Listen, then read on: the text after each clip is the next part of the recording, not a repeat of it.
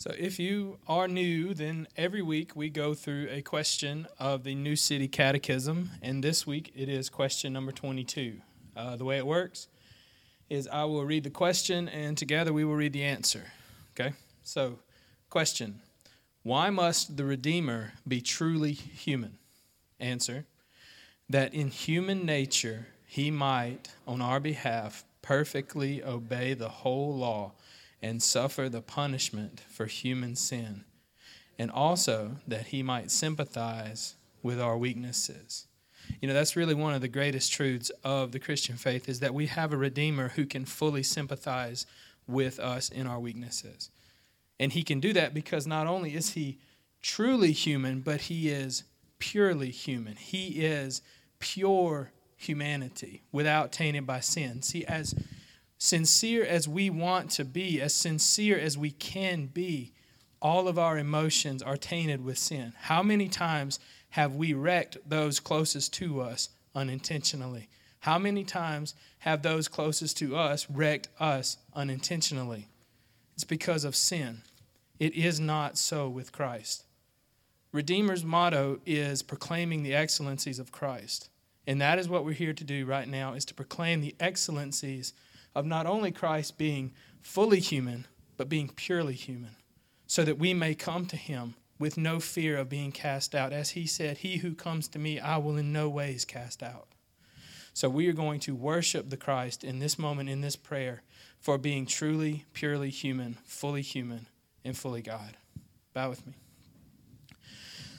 Jesus, this is the greatest mystery in the faith, one of the greatest mysteries in the faith, how you can be fully God and fully man, how you can be pure and holy and yet love and touch sinners, Lord, that both natures have been joined together. Lord, we cannot comprehend it, Lord, but we can believe it, and we thank you for it. We thank you for the ability to sympathize with us in our weaknesses, Lord, for we are a very weak and needy people. We thank you, Father, for your grace and your mercy that you see us with. Lord, we thank you for coming and dying and living and rising again for our sins, Lord, that you bore the punishment that we deserved, Lord, and that we are saved because of your sacrifice, of your atonement. Lord, we can never, in fact, Lord, we will spend eternity praising you and never fully comprehend the glories that you have shown us. Every day in eternity will give us a new glimpse of God that we did not know.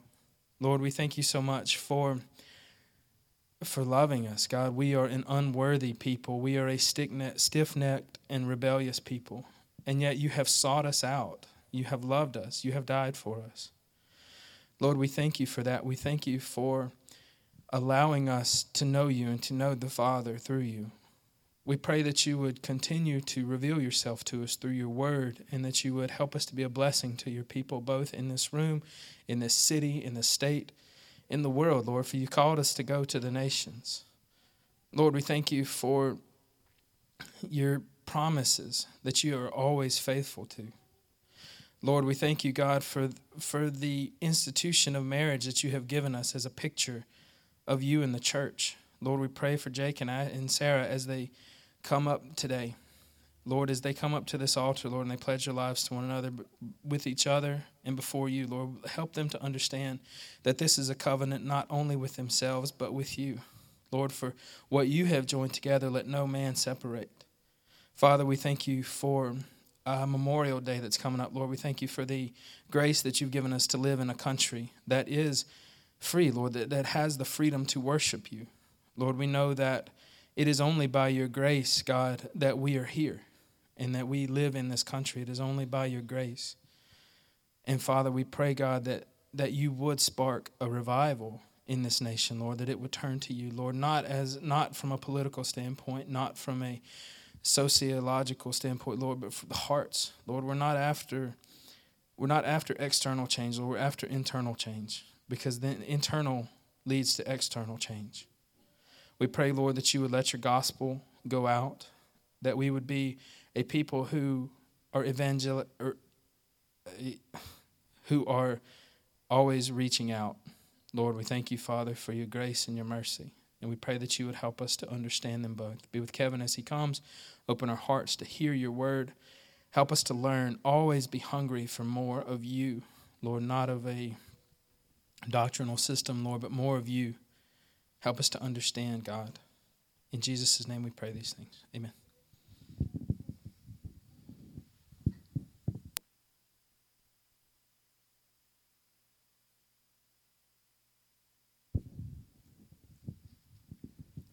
Our scripture reading today will be from Mark chapter 16, verses 1 through 20.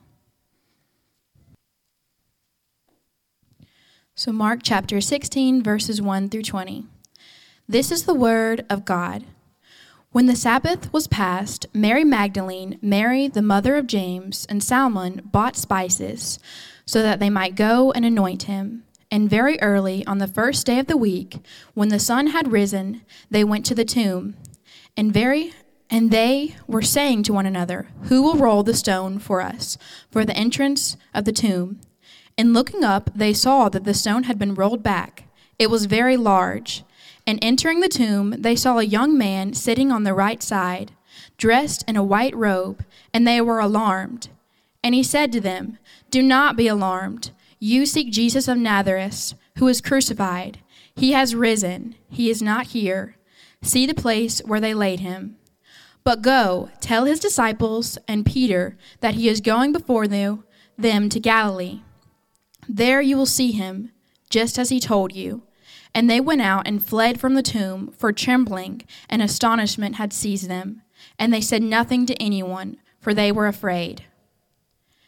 Now when he rose early on the first day of the week, he appeared first to Mary Magdalene, from whom he had cast out 7 demons. She went and told them who had been with him, and they mourned and wept. But when they heard that he was alive and had was seen by her, they would not believe it. After these things had appeared in another form to them, to 2 of them, they were walking into the country, and they wept, went back and told the rest, but they did not believe them. Afterwards he appeared to the 11 themselves, as they were reclining at the table, and he rebuked them for their unbelief and hardness of heart, because they had not believed those who were saw by him after he had risen. And he said to them, "Go into all the world and proclaim the gospel to the whole creation. Whoever believes and is baptized will be saved, but whoever does not believe will be condemned. And these signs will accompany those who believe. In my name they will cast out demons, they will speak in new tongues, they will pick up serpents with their hands, and if they drink the deadly poison, it will not hurt them. They will lay their hands on the sick, and they will recover." So then the Lord Jesus, after he had spoken to them, was taken up into heaven and sat down at the right hand of God. And they went out and preached everywhere, while the Lord worked with them and confirmed the message by accompanying signs. The grass withers, the flower fades, but the word of our God will stand forever. All right. Well, in my opinion, one of the main issues of our day is epistemology. That's kind of a big word, but here's what epistemology means. It's the science of knowing. How do you know what you know? How do you know what's true? How do you know what's really real? A little over a decade ago, Stephen Colbert coined the word truthiness, and hilariously, it ended up in dictionaries. And here's the definition according to Merriam-Webster. It says, truthiness is a truthful or seemingly truthful quality that is claimed for something not because of supporting facts or evidence, but because of a feeling that it is true or a desire for it to be true. In 1966, Time magazine had a cover that asked, "Is God dead?" And then 50 years later, intentionally with the same cover design, the magazine cover asked this question: "Is truth dead?" Carl Trueman wrote a profound book last year where he takes about 400 pages to unpack and try to understand how a crazy statement such as this, I am a woman trapped in a man's body, went from being absurd to being meaningful and coherent to so many. And a lot of us have scratched our heads as friends and those we loved have become lost in bizarre conspiracy theories.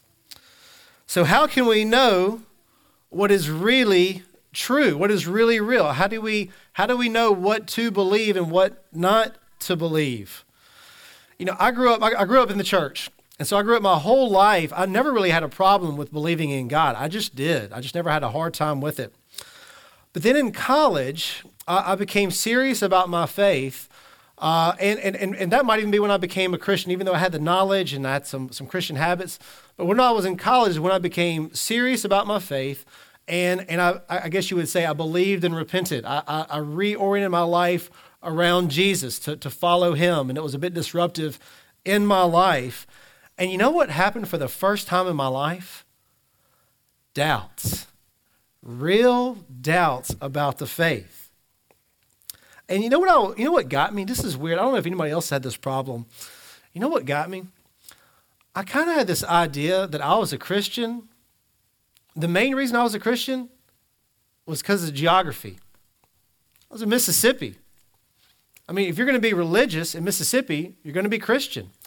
And so I thought, the reason I'm a Christian is the same reason somebody else in Saudi Arabia might be Muslim. And I'm assuming I'm right because my geography happens to produce Christians, where in Saudi Arabia they produce Muslims. And so why should I think I'm right? Because geographically, my culture happens to be this religion. So I really had a hard time with it. And if you've ever thought about it, when you grow up in like a mostly Christian culture, you'd almost have to make a decision not to be a Christian. There's a lot of like people coming to accept Christ or become Christian or whatever. And those are bold moves. But really in our culture in Mississippi, wouldn't it be more bold for a young person to choose not to be a Christian? Wouldn't that be more disruptive? And so anyway, I was just unsettled by this idea that I was a Christian mostly because of geography. And I couldn't really accept that. So how do we know what's true? What kind of encouragement would you have given me then? Because it's not just what you believe, but how do you know what you know? Whatever it is you believe, how did you arrive there? And is it reliable? So what I want to do as we finish up the Gospel of Mark, I want to consider 4 things that I think will help us become more firm in our faith. That will help us to know what we know. And so first, I want to address the ending of Mark. If you notice in the reading there, verses 9 through 20 aren't in the original manuscripts. What's up with that, right? So anyway, I want to consider that, but I think as we consider that, I think we'll be encouraged in what we find. Second, I want to consider the resurrection. Third, I want to consider the Great Commission to proclaim the gospel to all creation. And then fourth, I want to consider the last few verses about the accompanying signs that the apostles had. And if you've ever heard of churches that handle snakes, Mark 16 is their go-to chapter. It's even, as I was researching this, I saw a brief documentary of a pastor who was at a snake handling church. He died in 2014. I'll let you guess how he died. But anyway, I want to address that issue. So first, let's talk about the ending of Mark. Like I said, it's somewhat surprising what we see after verse 8. It says this: some of the earliest manuscripts do not include verse 9 through 20. So the church does not have the original manuscript that Mark wrote. But what we do have are copies of the Gospel of Mark. The printing press wasn't around then, so you couldn't just publish and print it out. And remember, for the first 1,500 years of the church, everything was handwritten. And so the earliest manuscripts that there are remarkably consistent. However, what we see here is that there was one inconsistency, and that one inconsistency is noted. Like, hey, this is around a lot of the manuscripts, but of the earliest ones we have, this isn't there. And they make a note of it. And, opponents of the authenticity of the Bible compare it to the telephone game. They say they kind of dismiss the Bible And it's just, what the telephone game is. That's when, you get a group of people, and let's say you start down one row, and you have a message, and it goes through 10 people, and then at the 10th person has a message that's all jumbled up.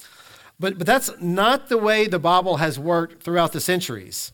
And no honest critic would maintain that it is. So instead, what there were several handwritten copies that were written down based on the original manuscript.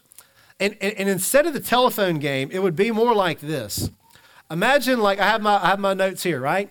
Imagine I were to take these notes out, and you all were to each, one at a time, write it down word for word, being very careful to make sure you match it word for word.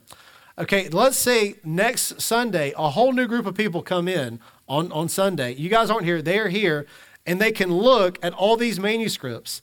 And let's say if there's 100 people, let's say 98 of them are exactly right. But let's say 2 of them have something extra at the end.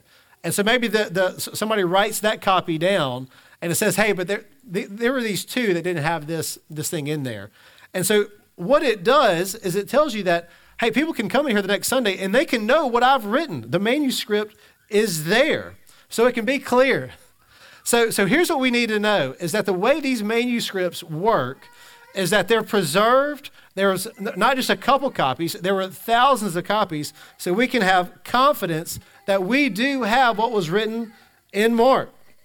And listen to how Brett Kunkel with Stand to Reason explained it. He said this. He said, the number of manuscript copies of the New Testament is mind-boggling. In Greek alone, we have more than 5,800 copies consisting of 2.5 million pages of text. In addition, we have more than 10,000 Latin manuscript copies. If that's not enough, there are more than 5,000 manuscripts in other languages such as Coptic, Syriac, Georgian, Gothic, Ethiopic, and Armenian. In total, there are more than 20,000 handwritten manuscripts of the New Testaments in various languages. To top it off, even if all manuscript evidence for the New Testament disappeared, we could still reconstruct almost the entire 27 New Testament books from more than 1 million quotations of early church fathers. Clearly, we have all the manuscript copies we need to ensure that what we have is what was written. Now, I imagine as I was reading that, I was Charlie Brown's teacher. But here's the thing. Here's what you can know. Even if you got lost in the middle of that, the scriptures are reliable. This was not the telephone game. There are thousands of manuscripts written down that were from the earliest of times. And so we can have great confidence because of the consistency in this. So that is why it is encouraging to see this note in verse 9 through 20 that it's not in some of the earliest manuscripts. That means that there is such great consistency in the earliest manuscripts that any inconsistency is worthy of being noted in the scriptures. So great care was given to preserve the accuracy of what was originally written. So we can trust the authenticity and the reliability of the scriptures. But what gives us even more confidence than the scriptures is the resurrection of Jesus Christ. Let me talk about the resurrection for a minute. So let me say this too. I want you all to know that if you're having serious doubts about the faith, that doesn't scare or shock me. This is something that I hope you would feel comfortable talking to me about, and that if you said you're doubting the whole thing, that you would know that I would not be like, how could you? I get it. I've been there. I've had doubts that I've had to work through. And by God's grace, rarely, if ever, am I any more weighed down by these doubts. That doesn't mean I'm above it or I'm so spiritual. What it does mean is I've worked through them, and I've worked through them that when I get tripped up, I've already worked through some of these things, and so I'm not tripped up really hardly ever anymore. And so I share that just so you know that if you struggle with doubt, it will not shock me. I have doubted my salvation. I've doubted the Bible. I've doubted the whole thing. So you can talk to me without feeling judged. It's not scandalous if you doubt the whole thing, doubt your salvation, doubt the Bible, or whatever. Instead, what I've found is that it's helped me immensely to not suppress those doubts, but to simply work through them. I think Christianity, the scriptures, I think everything that our Lord has revealed to us is strong enough to withstand any of our doubts. So whenever I struggle with these doubts, as they come up, and I have my unique things, as you might have your unique things that you struggle with, I have three anchors that keep me from going too far astray. One is creation. Now, this is more of an argument for theism, that there is a God, than for Christianity explicitly. But for me, our planet, the way it's designed, the way it works, the way it spins and tilts and seasons, and the complexity of it, and just the human body, the eyeball, the mind, the brain, like, to me, I cannot fathom that not being designed by an intelligent creator. I just don't get it. So that's easy for me, that there is a God. The Big Bang, I just can't follow it. All the other explanations for existence without a God, I don't think they hold up. I think there had to be a creator.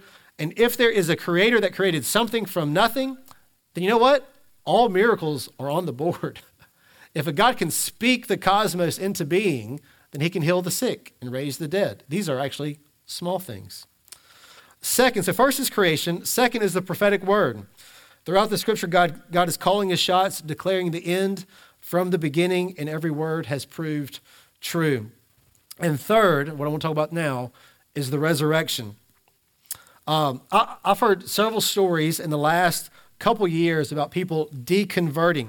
We actually have a book in the bookshelf in the back called Before You Lose Your Faith, and it's about this deconverting phenomenon that we're seeing happening. And anyway, often when I'm hearing these stories of people deconverting, they mention a lot of the same things. One can be hypocrisy in the church or with Christian leaders. You know, a church leader or a Christian leader falls and a person thinks, I don't know if I can believe it anymore. Or maybe they grow up in a really strict home or a really strict church, and they get older and they think that was madness.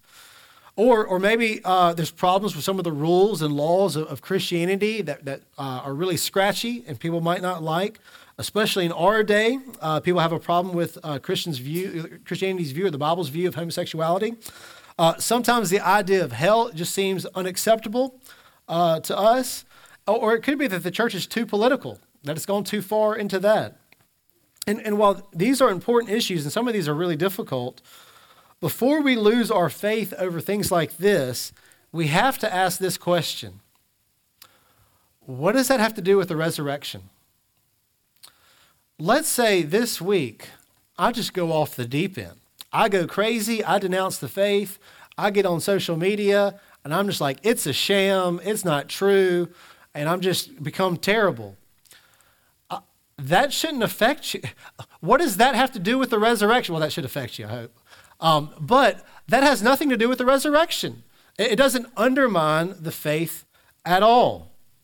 And so whenever these ideas pop into our minds that can kind of knock us off balance, we cannot give them more authority or influence than the resurrection. And look, I would imagine at some point in your life or in the future, you will doubt. And perhaps you're even wondering now if it's all true. Maybe you're miserable and unhappy in life. And you know what? Man, this is a big one. You're miserable and unhappy in life. And man, you're doing all you know to do to follow God. And there's somebody in your world, and they don't care about God at all. They seem to be living the dream.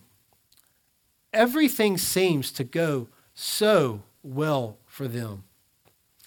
And you can't help but wonder, God, here I am doing all I know to do. Life is so hard. Here they are. They don't care about you at all. And everything is working out for them. They have the life I can only dream of. And you can't help but wonder if it's all true. And you know what I say? What does that have to do with the resurrection? Nothing. Or maybe there's some element of suffering in your life or someone you love, and you just can't help but wonder, is God really there? And I don't deny that these things can be unbelievably hard and completely disorienting to the point where you're so broken down that you can't even imagine that God is there. But what impact does your sadness and your confusion have on the resurrection? The answer is, does not have any impact on the resurrection. When it comes to the resurrection, you have few theories to work with. One theory might be that Jesus didn't really die, that he was crucified, he was buried, but then he came out and he was okay. But that would go against, that would not be consistent with the 500 witnesses that saw him alive and claimed that he was alive and persuaded 3,000 others to convert. And even at the cost of being persecuted by their own religion and government, and many being persecuted to the point of death. Some might say that the Jews or the Romans sold the body, but they would have been very eager to produce the body, because if they could have produced Jesus' body, that would have been the end of Christianity. Because if they disprove the resurrection, Christianity is done. And if someone were to ask me, they would say, Kevin, is there anything that can make you walk away from the faith? I would say yes. Prove the resurrection didn't happen. Y'all, if the resurrection didn't happen, it's not true. I'm done. If Christ did not die and then raise up from death, I'm out, because Christianity is not true. The resurrection is what makes Christianity true or not. Another argument is that the disciples stole the body, but this would be crazy too, because if the disciples stole the body, they would have known it was a lie, and they would have lied to others about it, because they claimed that they were with him when he was resurrected. And all the disciples but John died, insisting that Jesus rose from the dead and that they were eyewitnesses of it. And so they would have known that it wasn't true, and they would have all died for a lie. And look, some people might die for a lie, but they don't realize it's a lie. But if the apostles died for a lie, they would have known it was a lie, because they all said, this happened, we saw them. So look, when you have that next moment of doubt, which I just think is inevitable. I don't know if you're like me, maybe you don't. But if you have that next moment of doubt, which I think is inevitable, you know, a Christian does a horrible thing, you're miserable with your life, you're struggling with some teachings in the Bible, then go back to the resurrection of Jesus Christ to steady and strengthen you. He really did rise from the dead. Your misery or others' failures or your problem with the Bible or other Christians doesn't change the resurrection.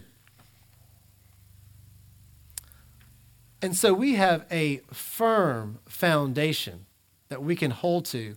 Why do we know? Why am I a Christian? Why am I not just lost in the whole geography thing, that I'm just a Christian because I'm from Mississippi? It's the resurrection. I can't find another way around it. And by God's grace for me, in the same way that creation utterly convinces me of theism, that there is a God, the resurrection utterly convinces me of Christianity. So now let's talk about the third thing we'll talk about is the Great Commission. In verse 15, Jesus says, "Go into all the world and proclaim the gospel to the whole creation." Now, while this is part of what we're not sure is in the original manuscripts, there is some consistency here with what Jesus says in the Great Commission in other places. Like in Matthew 28, he says, "Go and make disciples of all nations." In the Gospel of Luke, he doesn't end with the Great Commission, but in the Gospel of Luke, part 2, also known as the book of Acts, it begins with something like the Great Commission, where in Acts 1:8, Jesus says, calls his disciples to be his witnesses in Jerusalem, Judea, Samaria, to the ends of the earth. So we can be sure that Jesus intended for his disciples to go and do this very thing, to proclaim the gospel and make disciples. And that they did. And the world has never seen or will they ever see anything like the spread of Christianity. No other religion has spread like Christianity did, from being persecuted by the Roman government for 300 years to seeing Rome become a Christian empire. The gospel that began in the Mideast spread to Europe, America, Africa, China, India. And between the death and resurrection of Jesus, there was a small group of Jesus followers who were scared, hiding in a room together. And this little small group of scared followers of Jesus, after the resurrection, turned the whole world upside down, and Christianity became the largest religion in the world. Not because the early church was so awesome. You know, we read the Corinthians, the early church was a little bit of a train wreck, right? They're kind of a mess. But so the gospel spread, not because the church was so awesome, but because Jesus said, "I will build my church." And he'll do it through fools like the Corinthians and the Ephesians and all these other folks. And even when the church began to lose its way, he lit the match of the Reformation. And from that we get to saying that will always be true of the true church, semper reformanda, always reforming. And look, there are a lot of things that are hard to count on. Like, will I be faithful to the end? I hope so. Will Redeemer Church be here in 50 years, 100 years? Perhaps. Will the Church of Jesus Christ be right here waiting for him when he returns? Absolutely. The church will persevere to the end. Now, let me address the last part, verses 16 through 20, about these signs. In Mark 16 through 20, we read this. And these signs will accompany those who believe. In my name, they will cast out demons. They will speak in new tongues. They will pick up serpents with their hands. And if they drink any deadly poison, it will not hurt them. They will lay their hands on the sick, and they will recover. So the Lord Jesus, after he had spoken to them, was taken up into heaven and sat down at the right hand of God.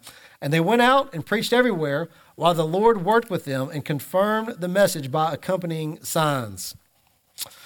Several years ago, when I was the director of Cru, Campus Crusade for Christ here at State, a student gave me a tract that somebody gave him one day. And in this tract, you used verse 17, and it said, look, if you're a Christian, you'll speak in tongues. It says right here, they will speak in new tongues, those who believe in my name, speaking in new tongues. And maybe some of you have heard something similar, where somebody said, look, you should be speaking in tongues. Here's the verse 17. There it is, it's clear as day. But here's the thing. Here's what we need to understand. Well, I should say this. As I was researching this, I was wondering, we sometimes joke around about like snake handling. Usually when people are joining the church, I ask them how they feel about snake handling just to kind of make them nervous. That's probably why I'm a bad pastor. But anyway, there's a church in Kentucky, and they handled snakes, and it was based on Mark 16. And very sadly, the pastor died from a snake bite in 2014. He was only 42 years old. And then his son took over after a few years, and not long after that, he suffered a terrible bite as well. And look, the father said, if I'm bitten, don't take me to the hospital, because this is one of the signs, right? And when the son was bit, they actually took him in to the hospital. So what do we do with this verse? If somebody brings Mark 16 to you and says you should be speaking in tongues, we don't see these people talking as much about handling snakes and drinking poison. I don't know how far their faith might go, but anyway, they don't say as much. But we do hear this a lot about tongues. And so, how do we respond when people use this verse to say that we should speak in tongues or maybe even handle snakes? Well, a somewhat unsatisfying answer, and maybe not very persuasive, could be that these verses are not in some of the earliest manuscripts, but that might not be very persuasive for some.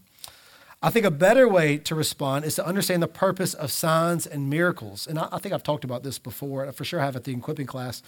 But when we read the Bible, we see miracles happening left and right, people being healed and these crazy things happening. And so we might assume that these miracles are normative for God's people, because as we read the Bible, they seem normative. So are these miracles normative for God's people? I would say they are not normative.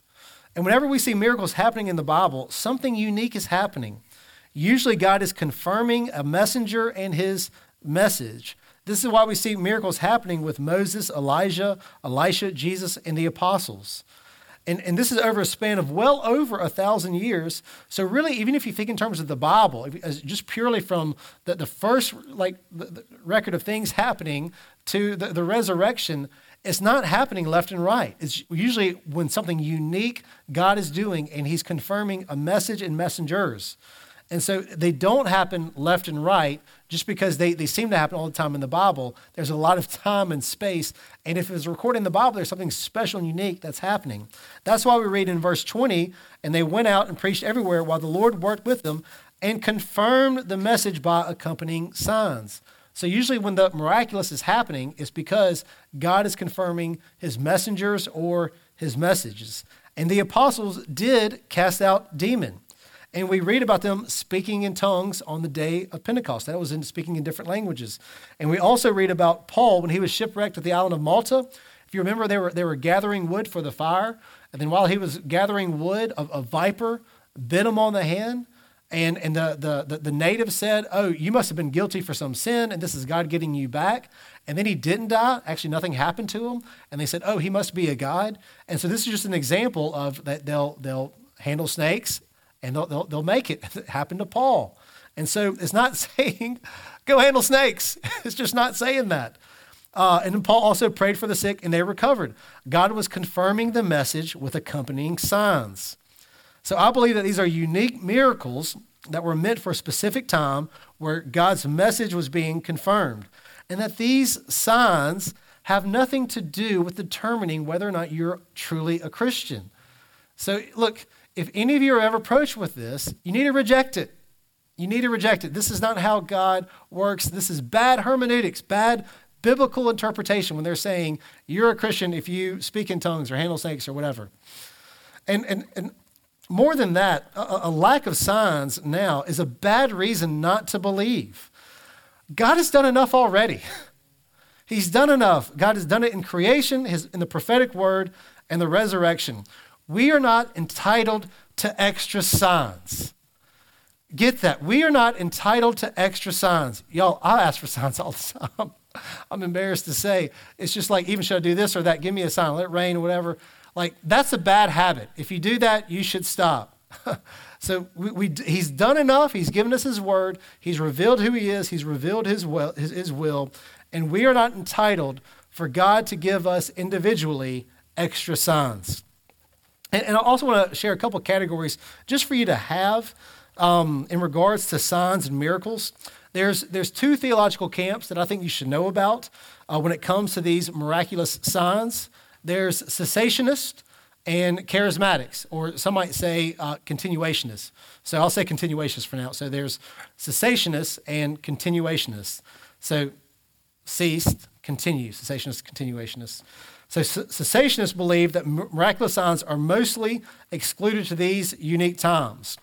And they might leave the doors open for miracles today, but they don't necessarily expect them or seek them out.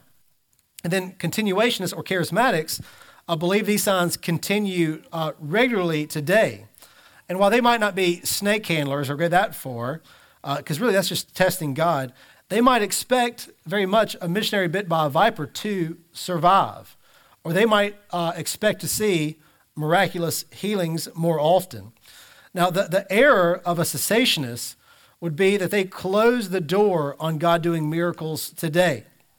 The error of charismatics or continuationists would be to put too much stock in miracles being done today and being too rattled when it doesn't happen. But look, when it comes to God's signs, he has done enough. Wherever you land on that issue, he's done enough signs. He doesn't need to do one more thing. He's done enough for us to know him and for us to have confidence in how we know. He has preserved his word for us to know him. Jesus Christ was crucified, dead, and buried, and rose from the dead, appearing to more than 500. The Great Commission, the proclamation of the gospel, the making of disciples, has been, against all odds, a success like nothing the world has ever seen. And obviously, there are a lot of bad things you can say about the church in general or about any church in particular, but that's because they're made up of sinners. But nevertheless, all of human history is moving towards the collecting of God's people, the church, the bride of Jesus Christ, to be given to him on the day of his return. And in that, we wait and we rejoice. And we know this not just because we got that feeling, but because God has done all things necessary for us to have confidence in how he has revealed himself to us. Let's pray. Father, would you help us to have great confidence in you? You do not need to do one more thing to earn our trust. In creation, we see you are there. In the resurrection, we know that Jesus is Lord, Messiah, our God.